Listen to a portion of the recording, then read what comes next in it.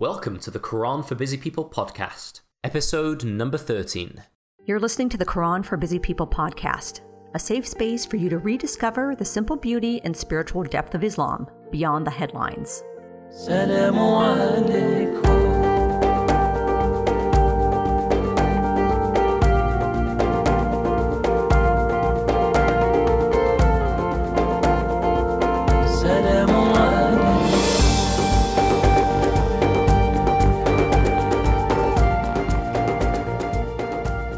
Assalamu alaikum, may the peace, love and blessings of Allah be with you. I'm the Quran coach Mamoon Yousaf, and today's podcast episode is called You Only Really Have One Problem.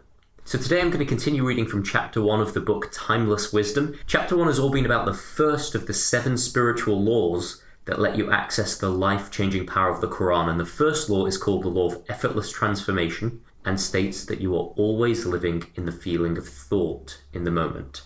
So today is the final installment of chapter 1, which is exciting because it means next week we're going to start chapter 2, inshallah. So for right now, let's explore chapter 1.4. You only have one problem. The reality. You only have one problem. It may look as though your life is full of problems that you need to figure out in order for you to be happy, but this is not true.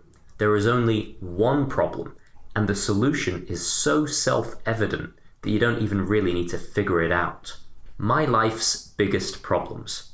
Before I realized that only thought causes feeling, my life was full of problems. Here's a quick sampling of all the problems I had back then. Relationship problems. I was very unhappy in a relationship with a wonderful woman, but we constantly argued with each other, and internally I was plagued with the question, should I stay or should I go? And when I eventually decided to go, I had even more problems, besides being totally depressed and guilty. Problems like, how will I ever find a partner? And will I meet a girl who understands me and loves me despite my ever-increasing baggage? Money and work problems.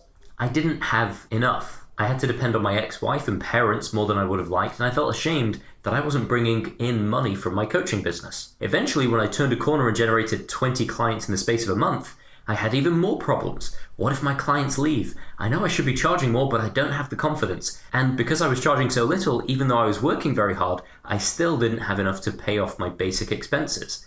I was still broke. Health problems. I wasn't sick, but I certainly wasn't in the kind of shape I imagined I should be. No matter how hard I tried, I couldn't consistently get myself to the martial arts gym, and my diet was a disaster. I felt like a failure for not being able to achieve a goal I'd had since I was young. Time problems. I didn't have any free time.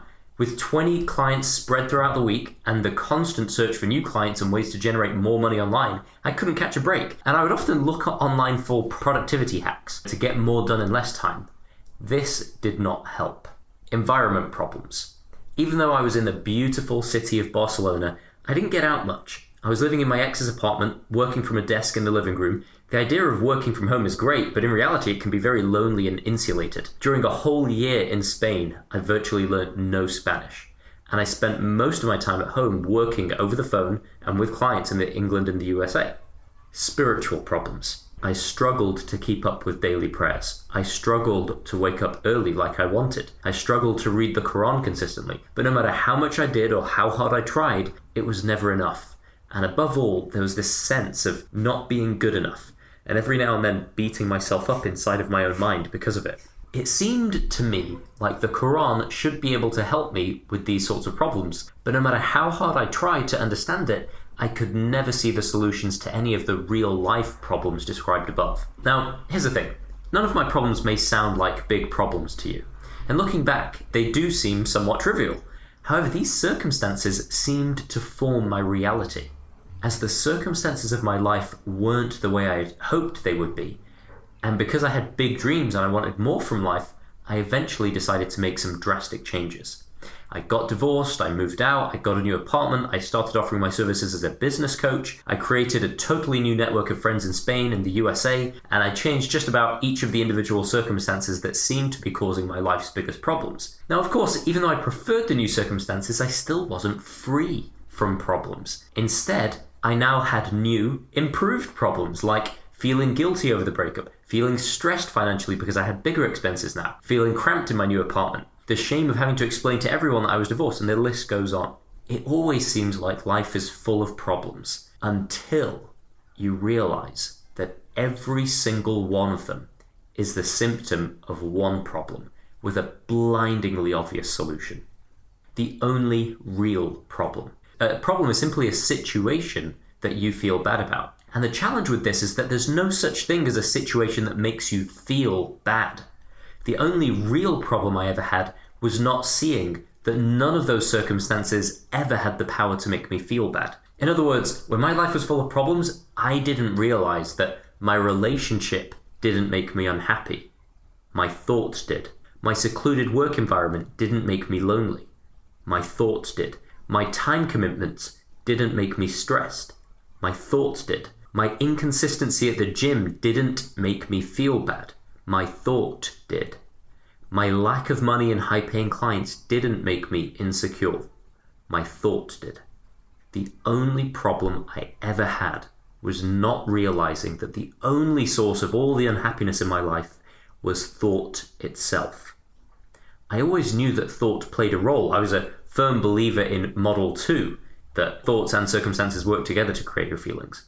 However, I just didn't realize that the real role that thought played was the only cause of feelings.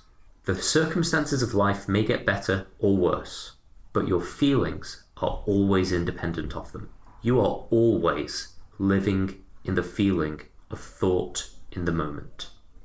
Next week, we're going to move into chapter 2 of the book Timeless Wisdom, where we'll be exploring the law of consciousness. But between now and then, and always, may the peace, love, and blessings of Allah be with you always. Thanks for listening to the Quran for Busy People podcast. If you enjoyed today's podcast, please subscribe and leave a positive review. That way you'll receive fresh, new, enlightening episodes every Tuesday, and many more people will benefit.